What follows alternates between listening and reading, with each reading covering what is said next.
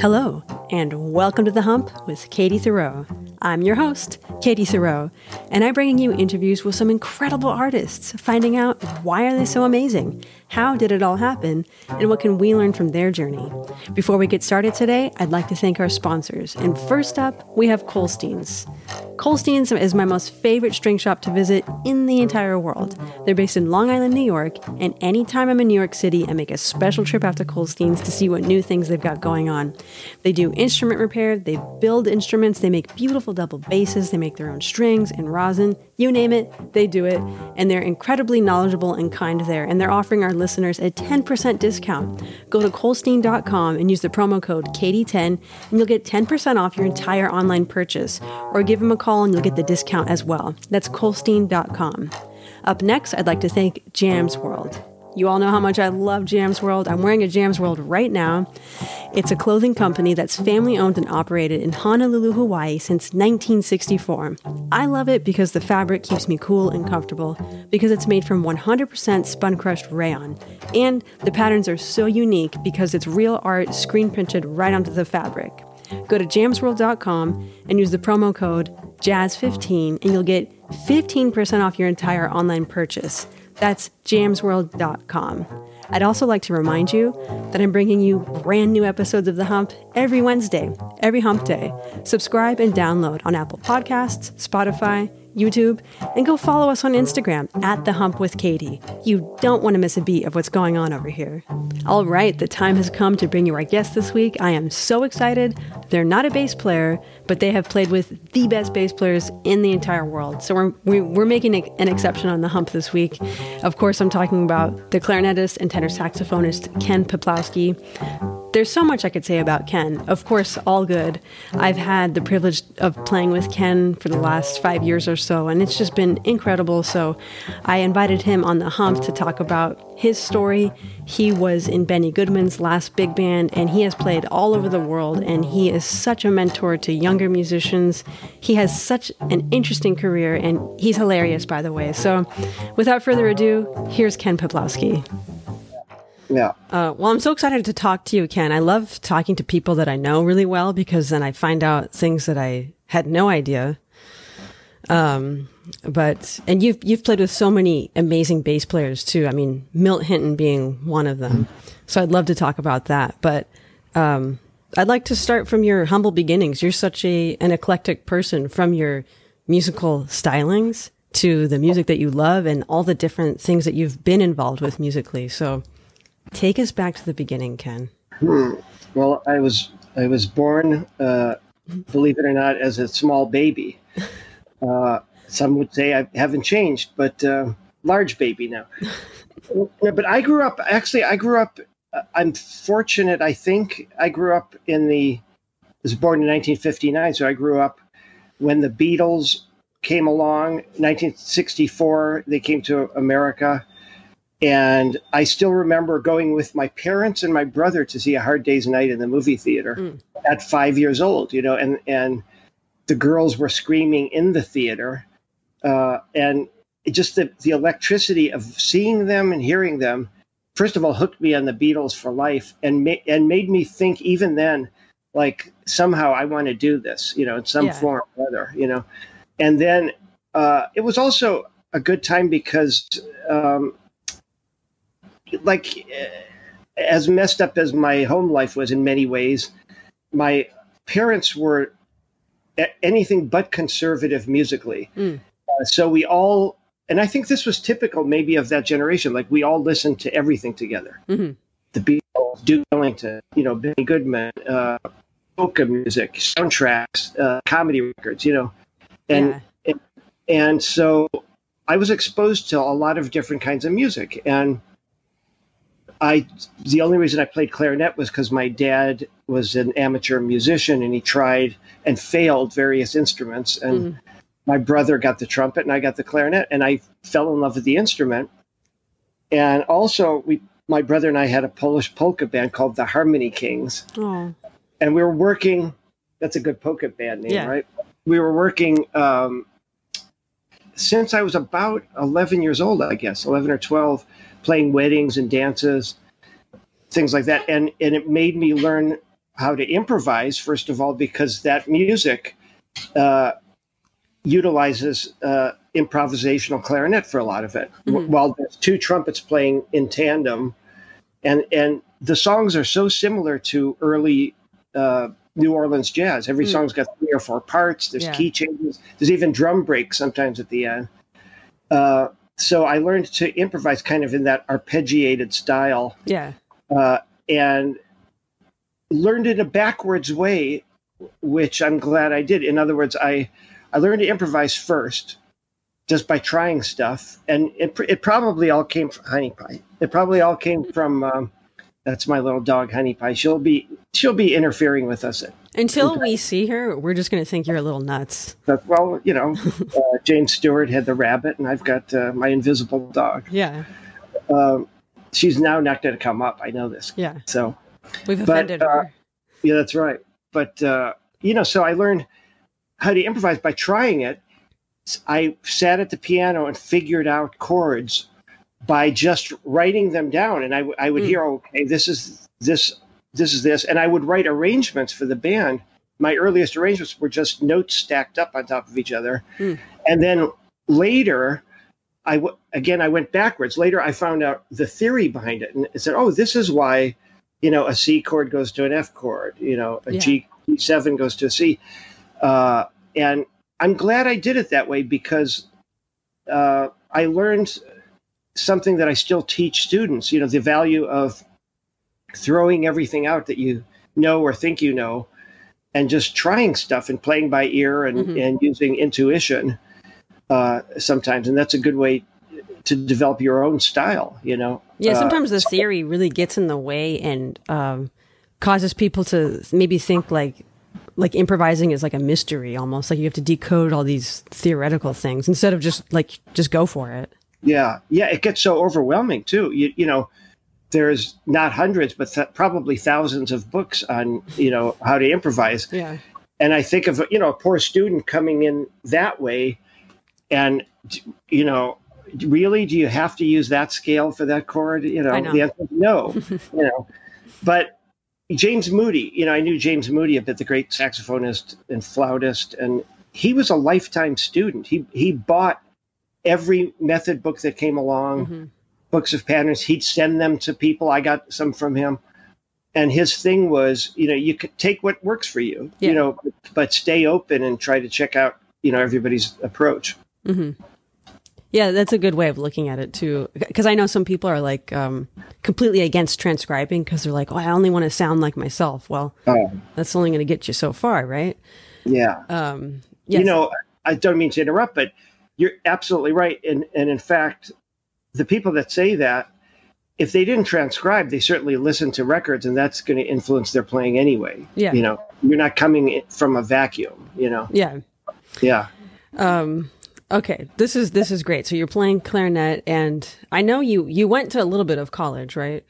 Yeah, but 2 years. But through high school, were you kind of gigging more on the polka scene, or were you into jazz at that point? Well, yeah. By that point, by the time I hit high school, I was very much into jazz. In fact, I had 2 great teachers, one in junior high and one in high school. That, this is Garfield Heights, a very small town, but there was still a big, what we used to call stage band scene, and so, and it was very competitive. And I had 2 teachers that were so into jazz, and they could see some kernel of something in me and let me arrange things for the big band.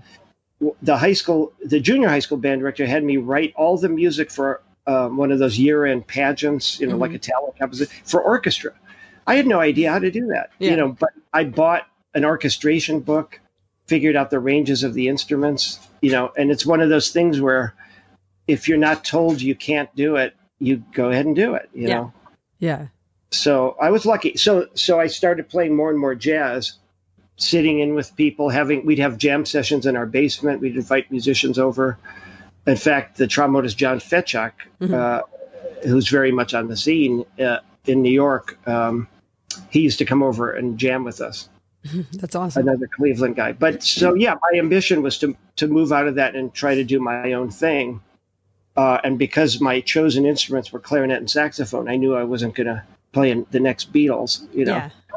But and you know how it goes. I started buying records and reading liner notes, and you'd hear, okay, Benny Goodman was influenced by so and so. Then you'd buy a record by that person, and it just ballooned from there. I took the money that I made playing those weddings and dances and bought lots of records and worked really hard on music. Yeah, and it's like no one had to tell you to do that homework, like the research upon the research of who listened to who, and all that. You just kind of, and I know you're really interested in things like liner notes and how things were produced. So it wasn't something that anyone told you to do, right? Right. Oh, exactly. Although my father, he was one of those like strict disciplinarians. He'd sit while we were practicing and critique us. But my reaction to him was, screw you. I'll try to get so good. You can never say anything, Yeah. And so I developed like an external kind of a shell about that. Because I also had a tough clarinet teacher in high school. And then I went to college, Cleveland State, to keep studying with him. Because he pretty much, he gave me a speech in the first lesson. He goes, look, I know you can play, but you're taking a lot of shortcuts. And he kind of broke me down and almost started me from scratch. And I learned a lot about breathing properly from him, projecting, just a lot about sound production and technique too, And I also studied voice for 2 years in college. Oh, I didn't know that. Learned a lot from that. Yeah. Just projecting, pushing the air through, concentrating the airflow. And, you don't have to, as you're a great vocalist. You don't have to sing loud to be heard. All about, concentrating the air and projecting your sound, which doesn't equal loudness. Yeah, there's so many similarities. It's very similar between voice and every woodwind instrument because it all has to do with that airflow, airstream, air support. I totally agree. You're in college, and I know you didn't finish. But you left college for a certain reason, right? Yeah, I got an offer to go on the road with what we used to call ghost bands. Yeah. The Tommy Dorsey band. But it was led by a guy who had the band much longer than Tommy Dorsey did, a trombonist named Buddy Morrow, who was a virtuoso trombone player who used to play in the NBC Symphony. He worked a lot of studio dates. Great guy. And we were out on the road 48 weeks out of the year doing mostly one-nighters on the bus. And usually, that was actually, back then, that was the alternative to college for most jazz musicians. Their dream was to go on one of the big bands and then maybe go on a band like I was on and then go on to Buddy's band or Woody Herman's band.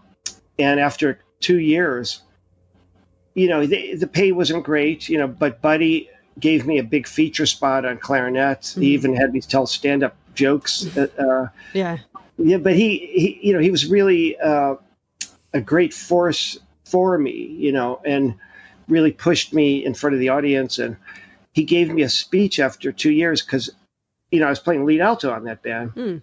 And it's a hard life doing those kinds of gigs. But anytime I wanted to leave, he'd give me just enough of a raise to keep me on. Yeah. And after 2 years, he called me into his room, his hotel room, and he said, I'm going to let you go if you promise you'll move to New York and play with the big boys, as he put it, and don't go back to Cleveland and be a big fish in a small pond. Yeah. And, and he gave me this whole talk about always trying to challenge yourself. And so he was really responsible for me moving to New York. That's awesome. Did you have that feeling when you first, I don't know how did you get the gig with the Tommy Dorsey band? Because I know most of the time it was like, like a friend would say like, hey, there's an opening, call Ken or something. Yeah. So how did you get that gig initially? Well, my quartet was playing in this Cleveland Jazz Festival. We were the Cleveland contingent. Teddy Wilson's trio was there, who I also sat in with him, and the Tommy Dorsey band. And so they came down and listened while I was playing and called me. This is kind of maybe an interesting thing. I told you I had a weird and rough childhood, and it's true. And both of my parents were very controlling in strange ways. They loved me playing music as long as I didn't leave the family umbrella, and then they were completely discouraging. So the road manager called to offer me the job. My mom took the call and did not tell me. Yeah. And luckily they were persistent enough to call a month later, and I picked up the phone and I said, yes, I'll be there. I have a similar story. I got a call that Berklee College of Music was going to give me a full ride scholarship, full room and board. And I wasn't home, and someone else took the message, and no one ever told me. And then they called back. Luckily, they called back. Yeah. Was that for a similar reason? Yeah. Yeah, I know. See, you have to believe in some kind of fate / luck every now and then, Yeah. So when you first were on the Tommy Dorsey band, I didn't know you were playing lead alto, but was that an easy position to step into? Because I know, like, you're the new guy, you're the lead alto, like, somewhat considered, you're the section leader, but also almost leader of the band in a way. You've got, lead trumpet and trombone and all that. Yeah. But was it an easy spot to fill initially, or was there some hazing? Yeah. And also there was hazing in a good way, but I knew I hadn't really played lead alto a lot before that, mm-hmm. And so I had to get my act together really fast because I didn't want to get fired, but Buddy, and the lead trumpet player, a guy named Dennis Tribuzzi, they helped me a lot, telling me you got to play out more. You have to take charge of action. Also, a funny thing that Buddy said that really stuck with me, and I've noticed this over the years. He said every lead player in a section has a little bit of an edge pitch-wise on the sound. Not really sharp, but a little bit slightly above to cut through, and it's very true. You can hear it in orchestras. The concertmaster is always, infinitesimal play sharp, lead trumpet players. And again, it's just more of a concept than, you don't hear that somebody's playing sharp. Marshall Royal sounds a little bit, just enough so you poke above the rest of the section. I never noticed that. Yeah. But that was the first scary situation, and there were many more after that, and I did learn something. Again, I tell students this,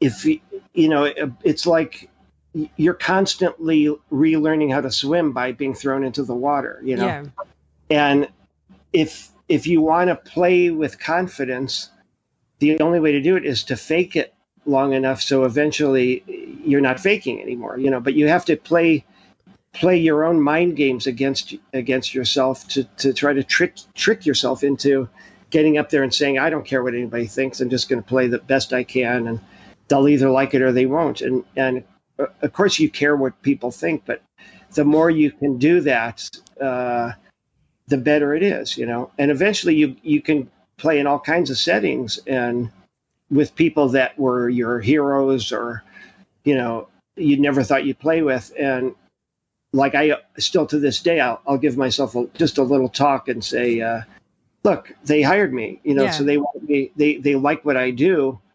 So it's just like meeting a group of strangers. Some people will like you and some won't, and it's the same musically. And you shouldn't care about that stuff. You have to just try to be yourself, be as relaxed as you can, play at 100%, and then everything kind of takes care of itself in one way or another. Yeah, and I think you're such a beacon of shining light in that way because, so many people helped you along the way, gave you talks or mentored you, and I think you're definitely doing that now because you feel so free to say what's on your mind in a good way before or after a gig or even during a gig to help somebody. Incidentally, you're fired. Oh, okay. Thanks. Or whatever we have on the books, which is probably nothing. Maybe 20, 30. Yeah, that's right. No, but you want to help people, like if someone's in a slump, it's like, it's just, you've said things before, like, it's just one day, one gig, or, it can only get better, right? Like, if things are going really bad. Yeah. And sometimes, look, it's like an ocean wave, you wouldn't have the wave without the bottom part, Yeah. And so you have to remind yourself about that sometimes. And you're right. I wouldn't be where I am had I not had a lot of help from these great mentors. Milt Hitton was one, and Bucky Pizzarelli, Dick Hyman, and it goes on and on. And Hank Jones was really nice to me. And but it's so you try to pass it along, because it is. I look upon our the group of musicians as one crazy family, and sometimes we feud with each other, sometimes, but we, everybody tends to pitch in for each other. Yeah. But there's definitely, we've all been around musicians who will say nothing, which makes it even worse when you're having a bad day. Yeah. Or you're kind of like, man, does this, like you were kind of saying, like, does this person even like playing with me? Like, why'd they call me? Like, you feel like you're getting iced out. So you just don't take it personally, and you just play your best. That's it. Yeah. And, and I am kind of upfront about this stuff too, because first of all, I like working with, slightly younger musicians like yourself and Matt Wittick and, Justin Kauflin and, Glenn Zaleski. And there's a whole list of musicians I like. Aaron Johnson's a great reed player. But I like the energy, and I like people. I don't want anybody coasting, when I play, ever, and I want people that we can make music together, talk freely about it, and also that I get along with. That's really important, because I don't want to. I'm too far in this business to do any hand holding or worry about somebody's personality or offending them. Yeah. So it's nice to find people where you can just cut through all that.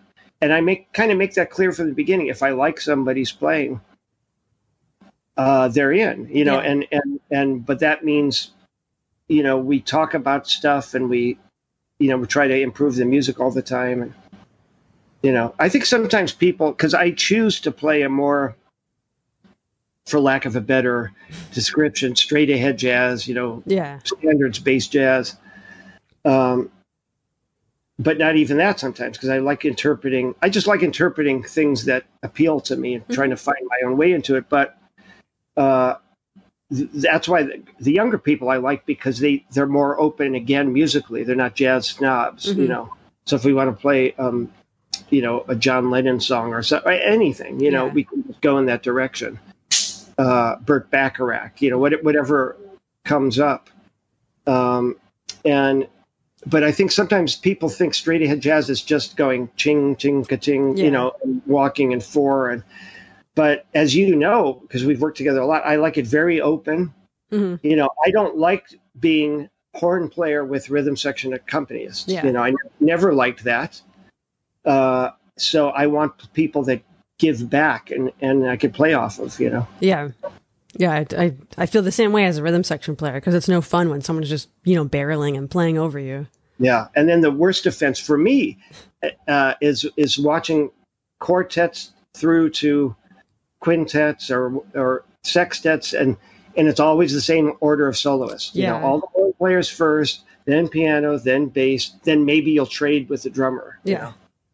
And I get bored listening to that one after. So we try to mix things up in the set too, and the order of soloists, or maybe we'll do a collective improvisation.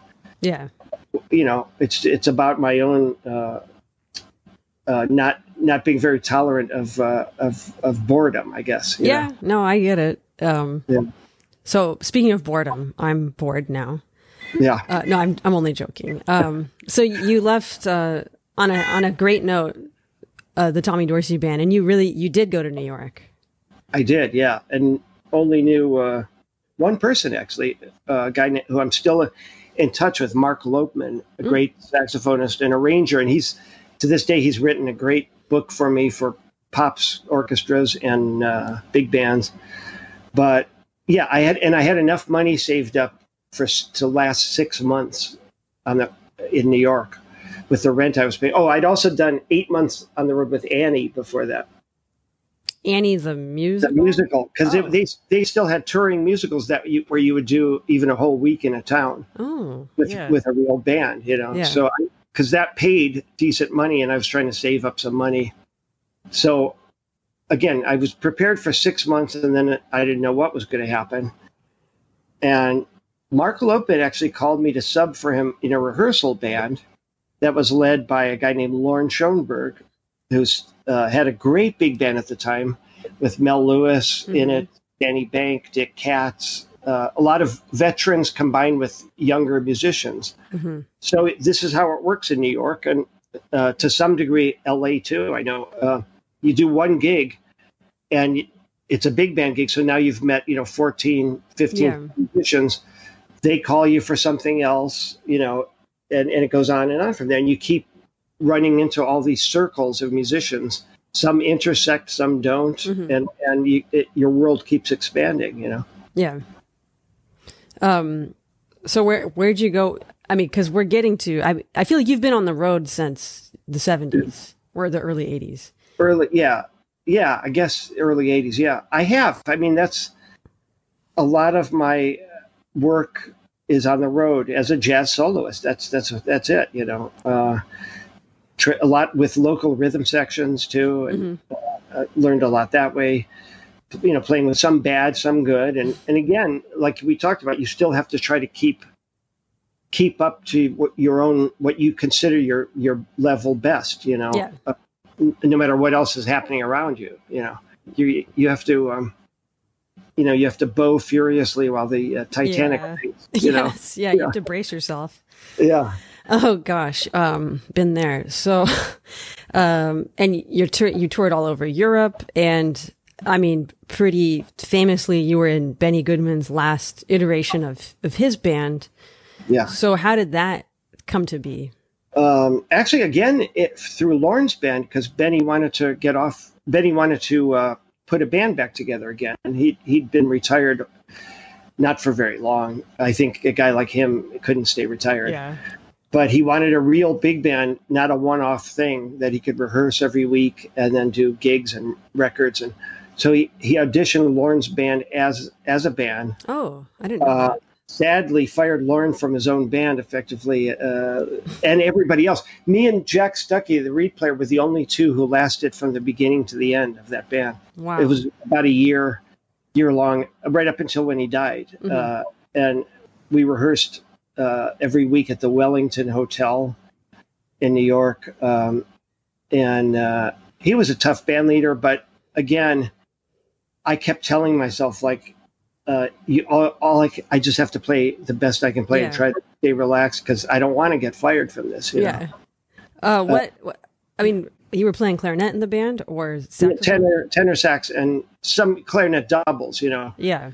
But I'd given him, like very naively, I'd given him a cassette tape that I'd been shopping around to record companies. I was trying to get a record deal, and all he said at the time was, he goes, I listened to the tape. It sounded nice, and I thought, all right, next, Yeah. But after he died, the president of the record company we were signed to came up to me at a club and said that Benny wanted to produce a record of mine and said, you should sign this guy. And but they passed, and then I signed with Concord. But that really touched me, to know that he actually cared that much. Yeah, because I mean, I've heard from you and from other people in reading, like, compliments were not plenty coming from him. Yeah. But what was, working with him and seeing him lead a band and play, what was like one of the greatest lessons you learned working with him? Yeah. Well, one thing that was very important to him, I'll go back a bit and explain a rehearsal. We could do a 4-hour rehearsal and not even make it through one arrangement because he'd keep stopping and starting, and he would rehearse. I think he kind of came up with this technique by himself. He would rehearse just the winds with no rhythm section, no foot tapping, nothing. Yeah. And, we're playing a lot of those old Fletcher Henderson arrangements, which are all these call and response things. And so the saxophones might be going ba-da-da, da-da-da, and then the brass, ba-da-da, ba, ba-da-da, ba, and it has to lock in like the pieces of a puzzle. And if it's not locked in, you either get better or you're out of the band, right away.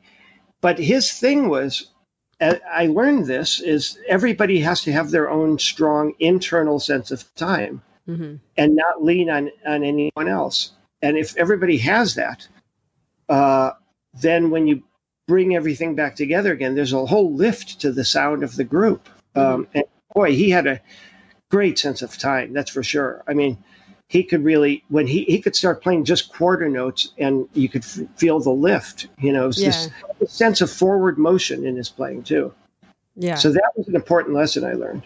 Did you guys ever do any recording? I know there was a TV special. Yeah, there was a TV special, but we did some record. We did a whole studio record that some of it's come out in compilations, but the whole thing has yet to be released, and it's probably tied up in, you know, different. It's been sold and resold to different companies, and yeah. That's fascinating. And I know, like, at the same time, you were like the young guy, almost seemed to me like, from what we've talked about all the time, playing, you know, like at Dick Gibson's party, or you'd be in Europe as the younger person, or you're on Concord playing with older people. So what was that like? Were you taken in by the older musicians as well? Yeah, definitely. They would, you know, all those. I was fortunate enough to meet a lot of the last of the great players from not even swing era, but I guess swing era and the bebop era that were around, you know, but people like Milt Hinton, Gus Johnson, Major Holly, Zoot Sims, you know, Roy Eldridge, Sweets Edison was so nice to me, but they would all haze you a little bit. They'd give you grief, but they did it because they liked you. Yeah. In fact, I'm sure I've done that with you and and everybody else, you know. But it's such a different thing now that I almost have to tell everybody first. You know, I'm gonna if this I is like a joke, yeah. You should worry when I don't make jokes. You know?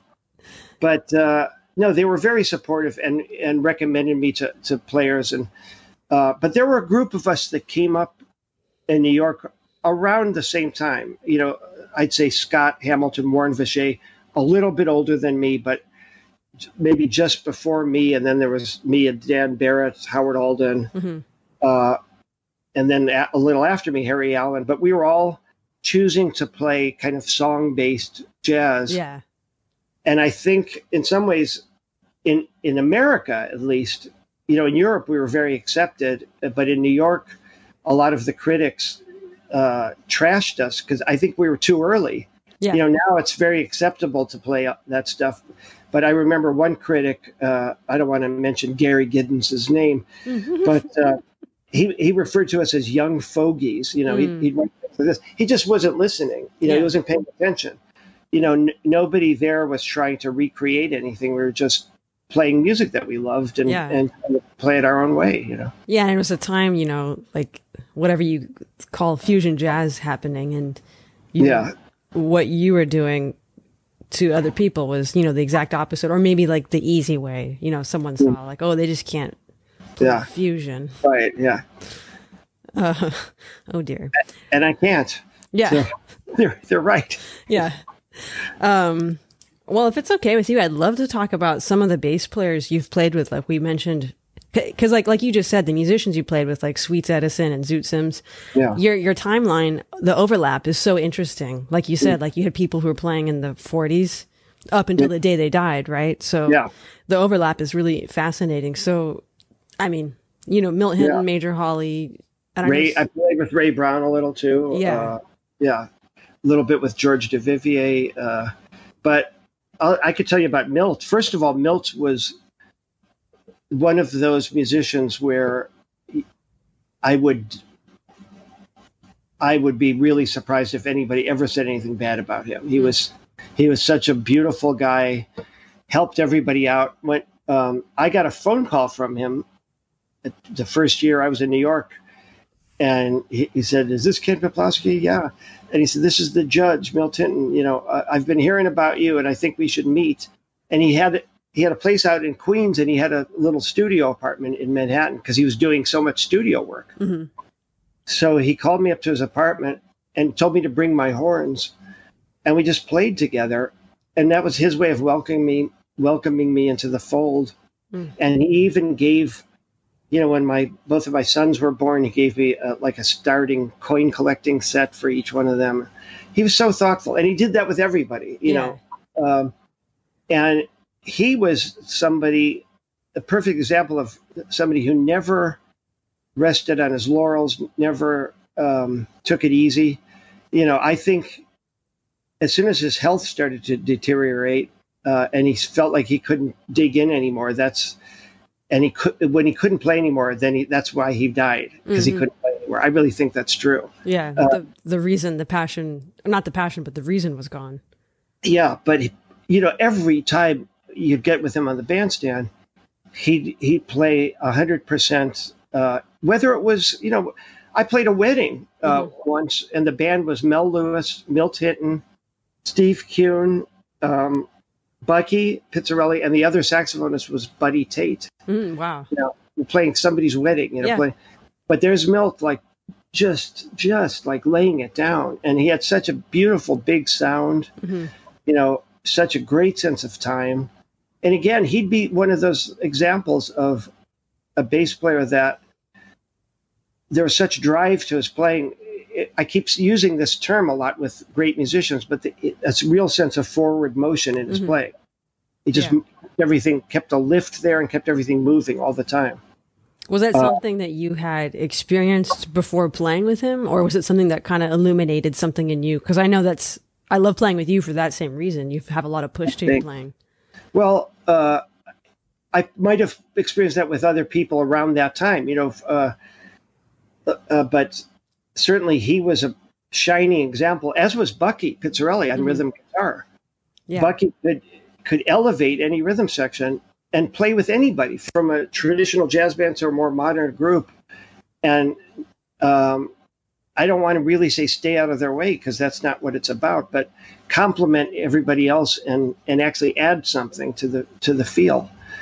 But Milt's, just fantastic, beautiful sense of drive, and that huge sound of his too. Always struck me. I always liked bass players that, even if they played through an amp, they sounded like an acoustic bass player. I'm not a purist about anything, but if it sounds like an electric bass, then you should be playing an electric bass, you know? Yeah. So, and he had that beautiful sound, just a huge sound. Was Milt, I'm confusing, was it Milt or Major Holly that you were playing a gig with, and the drummer was a little like... Oh, no, that was Major Holly. Yes, we were playing a gig, and the drummer was just like ting, ting, ting, looking around, keeping time. Yeah. And I'm not going to name his name, but Major Holly is yelling at him in the middle of the song, and he said, "Hey, you," and I don't want to, "Hey, you MF, wake up." He says, "You got 22 hours of the day to sleep. For these 2 hours, you can stay awake." Yeah. It was funny, and it's also so true. Mm-hmm. I think about this when I play with rhythm sections that are just like passing the time, literally and figuratively, and it's like, is it that hard to focus for 2 hours out of the day? Yeah. Really? That's not a lot to ask of people, So there's a lot of truth to that, Yeah, and I remember, I hope he didn't tell me that story because that was happening, but I remember, I never forgot that too. Oh. No, it wasn't. I don't know, but if it was, thank you, because I think about that all the time, especially if I'm someone else in the band. It's like, you're on the road, you're tired, you just flew into Switzerland that morning, or wherever. Everyone's tired. Everyone hasn't eaten. We're all, well, we're not all cranky. I know, maybe you are. But it's time for the music. It's not, you can sleep afterwards. Right. But, and if you think about it, that's the whole point of getting there. Yeah. So if you're going to sabotage your own gig, you might as well stay home, Yeah. Yeah. That's all we have at the end of the day is the music. It's really gotten me through a lot. In my career and also in life, that's, if you can like just pour everything into that, again, those 2 hours you're on the bandstand, it's but you guys, playing with you, I'm not just saying this because you've paid me to say it, and you wrote the script. Yeah. But no, but I've never experienced that with you. You always come through. I've experienced with you what you pointed out, where sometimes you get bugged with your own playing. But we've talked about that too, and I'm certainly my own worst critic. I don't, I've told you this in the past. I don't like to listen to my own albums. Yeah. But the way I see it, again, any performance, whether it's a recording or a concert or whatever it is, again, all you can do is relax and be yourself and be the best you can be on that day in history. And then that day is gone, and it's time to do it all over again. Yeah. So you can't let that stuff get in the way of your playing, because it slows everything down. Yeah. Yeah, it does. Yeah. And then you're sacrificing the music for everyone else playing with you. Like, just because you're having a bad day doesn't mean that everyone else has to. Yeah. Yeah. Speaking of bass players, a guy who I used to play with a lot, who I just got an email from, because he's been living in Germany for the last maybe 10, 15 years now, Greg Cohen. I don't know if you know him, but fantastic bass player. If you look at his CV, he's played with everybody from Tom Waits to Lou Reed, to Woody Allen. He was a member of that band. And he and I did a lot of gigs together in my early years in New York. And again, he was a great guy because we could go in any direction. We'd play a trad jazz gig, and then we'd be working at the Knitting Factory playing free jazz. And literally free jazz. If you played at the Knitting Factory, but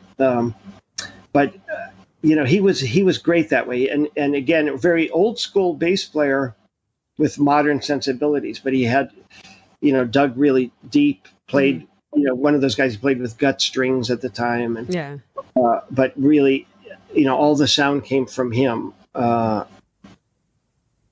That's all I want to say.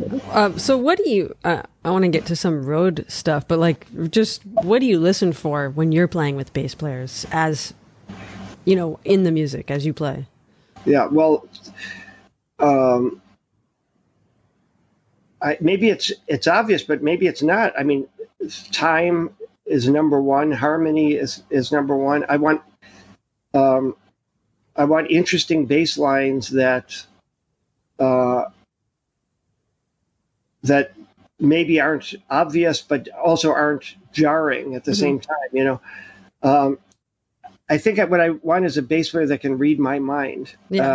Kind of. Yeah. I want to feel like we're hooked up, just like I do with the drums too. Yeah. I want to feel the pulse. I want it to be creative, and also I like bass players that know, for one example, when to go into 2 or 4. Yeah. Or stay confident enough to stay in one thing too. Yeah. Sometimes it drives me nuts. Well, a real pet peeve is, and you don't do this, is playing a ballad and the second chorus all automatically, here we go, double time now. Yeah. I like that this is turning into a critique of what I don't do. But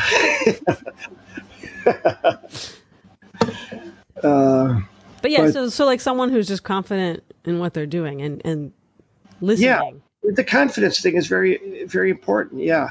Yeah, and listening and reacting. Yeah. Again, because I don't want to, an anonymous bassist behind me that's just plunking away and just getting through the gig. I don't want that. I want some surprises, and things like that. And also I want them to listen to me. Like if I'm indicating, we're moving now into a slightly different kind of a groove, that they can pick up on that. And it's not, I guess I want the same thing from every instrument in the rhythm section, in some slightly different ways, but it's always about listening and reacting in the moment, and also having a really, really solid sense of time. And also, this is an interesting thing. A bass player and a drummer don't necessarily have to be putting the beat in the same place. Yeah. Like for example, there's a record that I love. It's the Phineas Newborn record with Ray Brown and Elvin Jones. Now, if you really add each one of them, the downbeats are slightly different places. One is way ahead of the beat, one is behind the beat, but they're all so confident and so steady that nobody budges, and it creates a different kind of groove that's really great. But the worst is I can sometimes hear on the bandstand people losing their confidence. Yeah. And the bass players will start going with a drummer who's way on top of the beat, and then the tempos rise, or the other way. Yeah. And everybody's trying to feel each other out, and we save that for after hours. Yeah. Hi. No, but sorry. But but everybody's just trying to okay, where does he want this? Where does he want to see? There's no time for that on the bandstand. We have to. You have to play the way you play, and we'll try to bring it all together. Yeah. Now, sometimes there's unstoppable things, like you might play with a drummer that you can't budge this person, or if they're dragging, there's nothing you can do, and you're just going to come out with a backache at the end of the night, or an arm ache from trying to keep it moving forward, which you still have to do. Yeah. But at some point, you just have to throw in the white flag and say, this person's not going to change. They're not listening. Yeah, exactly. Yeah. Yeah. And I still try to have a good night by playing the best I can. But I will just make a mental note. Well, that's not a person I want to use anymore. Yeah. But also sometimes it's as it's a chemistry thing. Mm-hmm. Yeah. A bassist and drummer might hook up really well and they sound great. And then another bassist might hook up with the same drummer and a great bass player, and there's just nothing there. Mm-hmm. It's some weird, mysterious thing that you can't really can't analyze. It's a chemistry thing. Yeah. One of my favorite things that you do when you're performing, when we play together, or when I'm watching you, is that I love at the end of a night, or to begin off a show, you'll push yourself to play something extremely fast. Yeah. You just to prove it yourself, at the end of 2 nights or a week or something, I can achieve this at any time I want. And I love that you push everyone else to do that. Well, thank you. But yeah, it's really as much pushing myself as it is everybody else too. Yeah. Yeah. I one of my musical heroes and a guy I've played with so much of is Dick Hyman. At the age of, I think, 94 now, he still can sound like Art Tatum at the piano. Mm-hmm. Because he practices every day. He just lives for the music, and that's certainly my goal. I want to play piano like Art Tatum. Yeah. No, but I don't want to be the one. I used to play with older musicians where they would do the following. If you call a fast tempo, they'd say, "What is this, circus music? Why do you want to play those fast tempos like that?"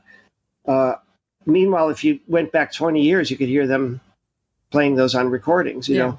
So just don't give me that excuse. Just say, "Oh, I'm sorry, it's a little, can we play something slower?" Yeah. But I don't want to ever feel like I can't do that, Yeah, and then you can, hopefully everyone's firing on all cylinders, but you never want to be the one in the group that isn't making it. Right. That's right. Yeah.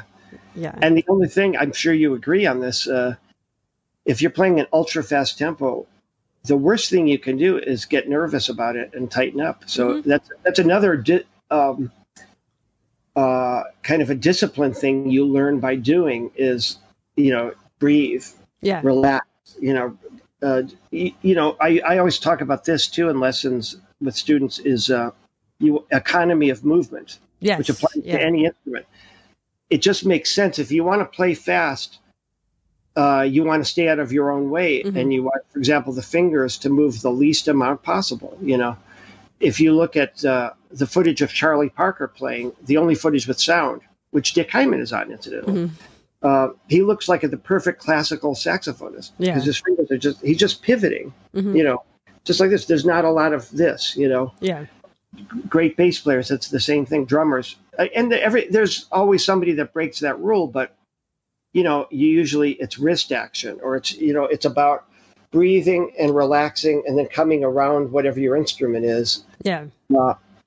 because if you're flying up from strings or you're flying from keys, it takes you that even if it's microseconds, it takes you that much longer to get back. Yeah. And I know some bass players or students I have, or we'll talk about it. Like they kind of freak out because of that if you're moving too much. But when you're playing something fast, like I love playing just one of those things with you because there's like 1,000 chords in it, right? There's never like each measure is changing. So when you have something like that, are you thinking? I don't even like to think analytically, so you probably don't even have an answer to this. But you're not thinking measure to measure, right? Right. You might even be thinking one whole form. Yeah. Here's my short answer to that. That I learn a song so I can then forget it. Mm-hmm. I learn the changes so I can not think about them. Mm-hmm. And that's what you want when you learn a song, especially a burner like that. Again, you're putting a time delay on it. If you're stopping and thinking about, okay, where does it go now? Where does the bridge go? Mm-hmm. So you have to learn it so well that you're not thinking about it. Every once in a while, though, again, the brain is, we all put, roadblocks up for ourselves, Mm-hmm. Every once in a while, it'll happen to me on the bandstand where I'll just start thinking, go, well, where does this bridge go? And it completely throws me. Yeah. Well, I love it. I can't wait to play.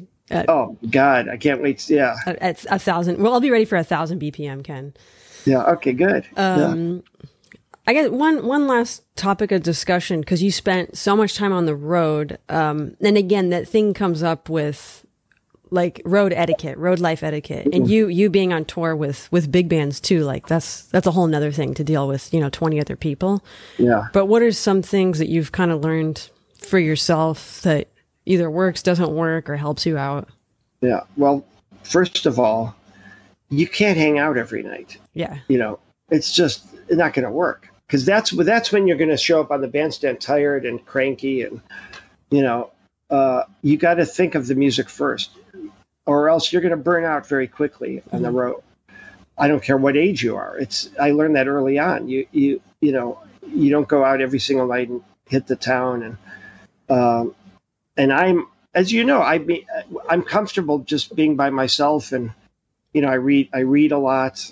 I watch things on the computer. Sometimes we'll get together on the road and watch a movie, or just hang out and listen to music. But you need some private time to just mentally clear everything and get ready for the music. I take that so seriously. Yeah. And I don't like, let's say, going out with the promoter right before the downbeat, because they're just want you to amuse them, and I just need a little private space, to clear my head, and that's important to me. That's kind of kept me relatively sane over the years. And books, I love to read a lot, and I knock out a lot of business stuff when I'm on the road too. So then when I'm home, I can, reintroduce myself to my little dog and my girlfriend, and just kind of have a real time off then when I'm home. Because I've not only worked hard, but I've done a lot of the business stuff, emails and trying to get gigs and things like that. Because when you tell people, like, you're on a tour, you went to Paris, England, Germany, and they're like, oh, you get to, see so many things. It's like, no, that's not what I was there for. And I've been on tours where I won't name people, but they'll go do that stuff all day long, and then they'll complain about how tired they are. And it's like, go do that on your own dime. Yeah, absolutely. And also, I think we've all learned, no matter what somebody tells you, there's no such thing as a paid vacation for us. No. Well, you should bring your spouse or partner on this cruise, or you should bring them with you, then no matter what they say, we always feel obligated, like we've got to like take them around and do things, and not a good idea. It, like you said, we're there to work and play the gigs, and if I like something, I've actually made mental notes of places and come back and spent time on a real vacation. I did that in a lot of places in Italy, because I would have played Rome, once, and then maybe the next year I went with my girlfriend or whoever I was with, and did a real week in Rome. You know, yeah. Yeah, I like that about you too, because I'm perfectly fine being a hermit on the road. Yeah. The Eiffel Tower is not going anywhere. I saw it on my way from the airport. You know, it's kind of good enough for me. Yeah. Because I don't want, again, I won't name this other person, but they were just complaining like in the morning, you know, like the morning call times. And it's just, what do you, then leave, right? What are you doing? Yeah, I know. See, and that's why I have, and I've discussed this with many other musicians, John Clayton being one of them. I think he agrees with me. We have the no assholes policy where it's, you know, you want to work with people that you like and you don't worry about. You know, you don't want to be holding anybody's hand.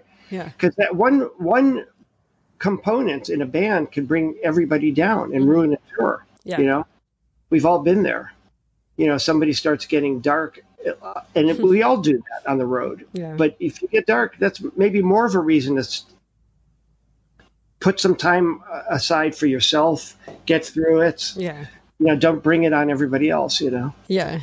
Yeah. Definitely. Well, do you have like one road story that is of any significance that is something funny or good, or like you missed a flight, you missed a tour?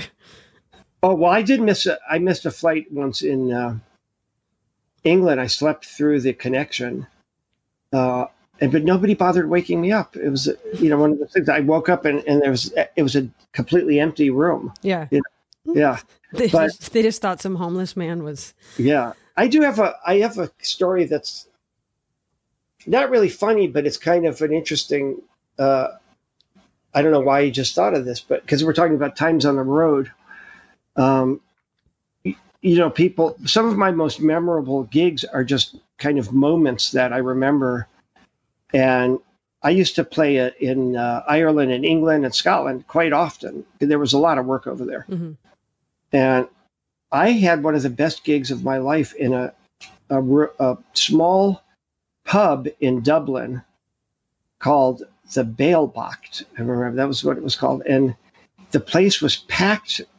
You couldn't get any more people, and they probably squeezed 200 people into a room for 100. Yeah. And you know, it was just one of those nights where everything clicked. You know, I was maybe in my early 30s, late 20s, and I just felt like that moment, like almost an out of body experience. Like I felt like I had the whole world, you know, ahead of me, and anything was possible. And this is you know, and these people, this audience, I play a ballad and you'd see them crying, lots of them, you know, afterwards, and then yelling and screaming, and we couldn't get out of there. I probably played at least 4 sets, you know. Wow. Like hours passed when we were supposed to leave, and we were just drenched in sweat, and there's no air conditioning, and it was just one of those great moments. That's what keeps you going, you know.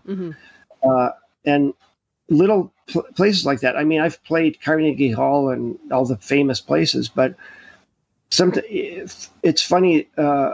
Things that stick out are sometimes the smaller gigs where it's just one of those nights where, you know, you feel like magic happened. You know, it's just.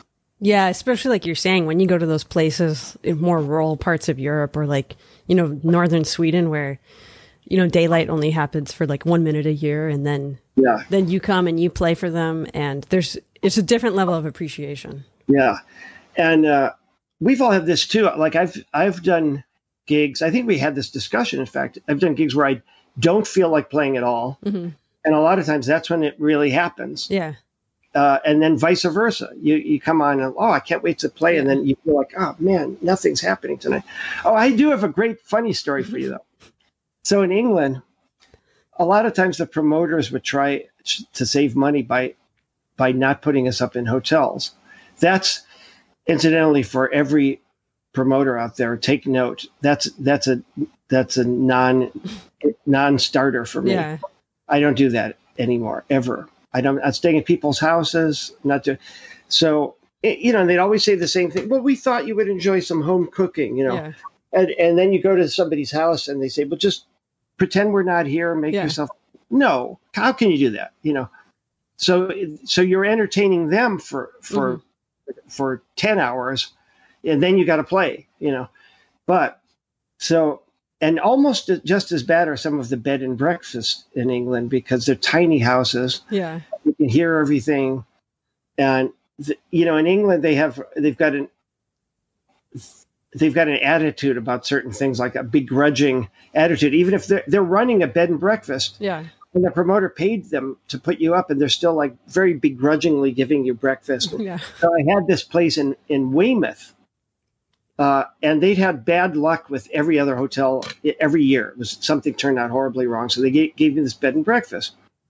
And I come down, and there's one couple sitting at the table with me, and then there's a couple that's running a bed and breakfast. And there's swinging doors in the kitchens. So the guy comes out, puts some of the food, and at that time, well, almost always, I'm lactose intolerant, like a lot of people. So I poured orange juice over my cereal, which people do, Yeah. So he, okay, let me go backtrack. He walks in, he puts down a plate of food. Then he says, they tell me you're some famous jazz musician. What's your name? Oh. And I tell him my name. He goes, well, I've never heard of you. Have you ever heard of him? And he asked this couple, he goes through the doors, comes back. He says, where are you from? I said, New York. I could never live in a place like that. Back again. So now he brings this orange juice. I pour orange juice over the cereal. I try to do it so nobody notices. Yeah. He goes through the swinging doors. I hear him tell his wife, he says, he just poured orange juice over his cereal. And she says, somehow I'm not surprised. Oh, yeah. What did I do? I know. Yeah. I know. It's like you're on the road and you're meeting strangers all the time, and you're kind of fitting into their lives. Yeah. But that's why we all, most road musicians have a dark sense of humor, because you have to very quickly develop a sense of the absurd, Yeah. And people always come up and make either weird criticisms or, I'll be on a high from playing. And I've got a great story about this. Now you got me going. I'm playing at Ronnie Scott's. I've told this on the bandstand. You've probably heard me say this. I'm at Ronnie Scott's. I played a great set. I'm feeling really good about myself. I go up to the bar, and there's this elderly lady talking to me. And this was about 10 years ago. So she's talking, and then in the middle of the conversation, she says, how old do you think I am? Yeah. Always a little. I said, I have no idea. She said, I'm in my 80s. And I was being polite. I said, you look fantastic. And she said, well, I take good care of myself. I eat the right foods. I exercise. And she said, and may I ask how old you are? And I said, I'm in my 50s. And there's a big pregnant pause. And then she says, oh, I guess those years on the road will do that to you. Oh, yeah. Just deflate the balloon. Yeah, exactly. Yeah, and I just slink back to the dressing room. Well, on that note, Ken, you look fantastic. You really do. I mean, you take care of yourself. Yeah, I try to eat well, and not a drinker, and my dog keeps me exercising every day, and my girlfriend's vegetarian, so I've been doing I would say 90% vegetarian food now. Yeah. So I feel good, Yeah. No, I told you, if you go, you have to go on the bandstand and make it really dramatic like that. Sylvia Sims. Yeah. She finished the last night of a great week, sold out crowds, got a standing ovation. She stepped off the stage and died instantly. Yeah. That's the way to go. You have to do that for me. Okay. Not now. Just, all right. We're not scheduling it. Set a date. Yeah. Yeah. Well, I'm not going to take any more of your time. For my death. Yeah. Yeah. Well, that's on the calendar, at least. Yeah. Okay. Yeah. That's right. And on that note. Yeah. On that note, thanks so much for taking the time today, Ken. Like I said, I know you pretty well for a few years, so it's kind of fun to get a little inside look at to what's going on up there. But yeah, thanks so much. I loved the insight on the bass players, and just you're one of my favorite people. You're a magnificent musician, and I love the career that you have, just starting from that polka band, making it to New York and Benny Goodman, and now you're such a mentor to myself and so many other musicians. So thank you, Ken. Oh, thank you. Well, again, I'm not just saying this. No, but you inspire me to play. I love working with you, and I can't wait till we can do that again. You know? Yeah. Hey, let's do one next time, maybe for this same site where I interview you. Sure, I'd love it. I'd like to hear your answers to a lot of these. You can get your own damn podcast, Ken. Well, I'm doing a streaming thing now. Anyway. Yeah. Every Thursday on Facebook, folks. Oh yeah, let's. So every Thursday on Facebook, you stream. It's called In the Moment, and it's 7:00 p.m. Eastern time, and everything goes up on YouTube too.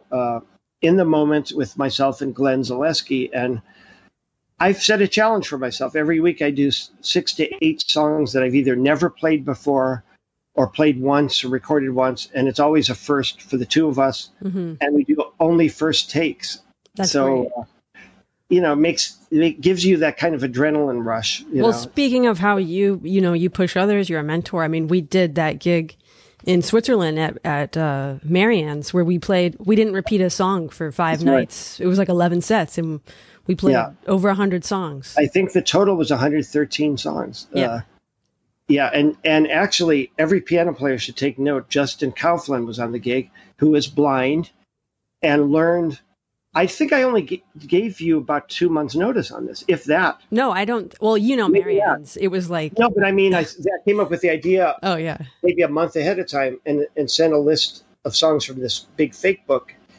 And I said, well, I'm going to choose from like 200 songs. Mm-hmm. Justin learned all of them. The blind man, every piano player watching this and listening to them, by listening to 7 or 8 records, and he had the songs nailed. Mm-hmm. Which just goes to show you there's no excuse for not learning some songs, building up a repertoire. You don't always have to get the book out, Yeah.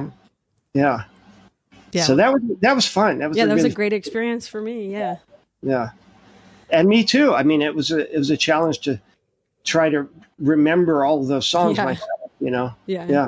And that's another one where if I hadn't played a song in 10 years, if I started thinking about it, it would definitely throw me. Yeah. If I thought, okay, now where does this bridge go? But if I could just go on almost automatic pilot and just play the song in my subconscious, it would work. Yeah.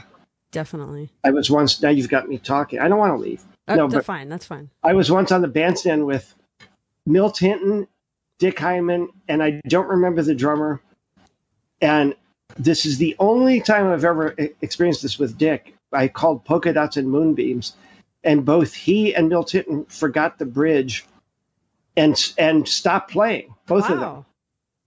And I was so happy. Yeah. Because, of course, it happens to all of us humans, And I gave up to Dick afterwards and said, boy, you made me so happy tonight. Yeah. And, I've never heard you, go up on a song like that before. And that was the last time I ever heard him do it, too.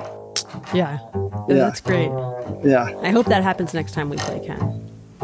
Don't worry. Well, thank you once again, Ken. This was so much fun for me. And like that. Thank you. You continue to be safe. Yeah. Thanks. You too. Yeah. Say, Ken really does have a dog. You just can't see her. She's sleeping now. Yeah. I lulled her to sleep with my, soothing stories. Dulcet tones. Yeah, exactly. Hey, great talking to you. Yeah. All right. Well, we'll probably call each other in a couple of days anyways. Exactly. Yeah. All right. Thanks so much, Ken. Take care. You too. Right. Bye.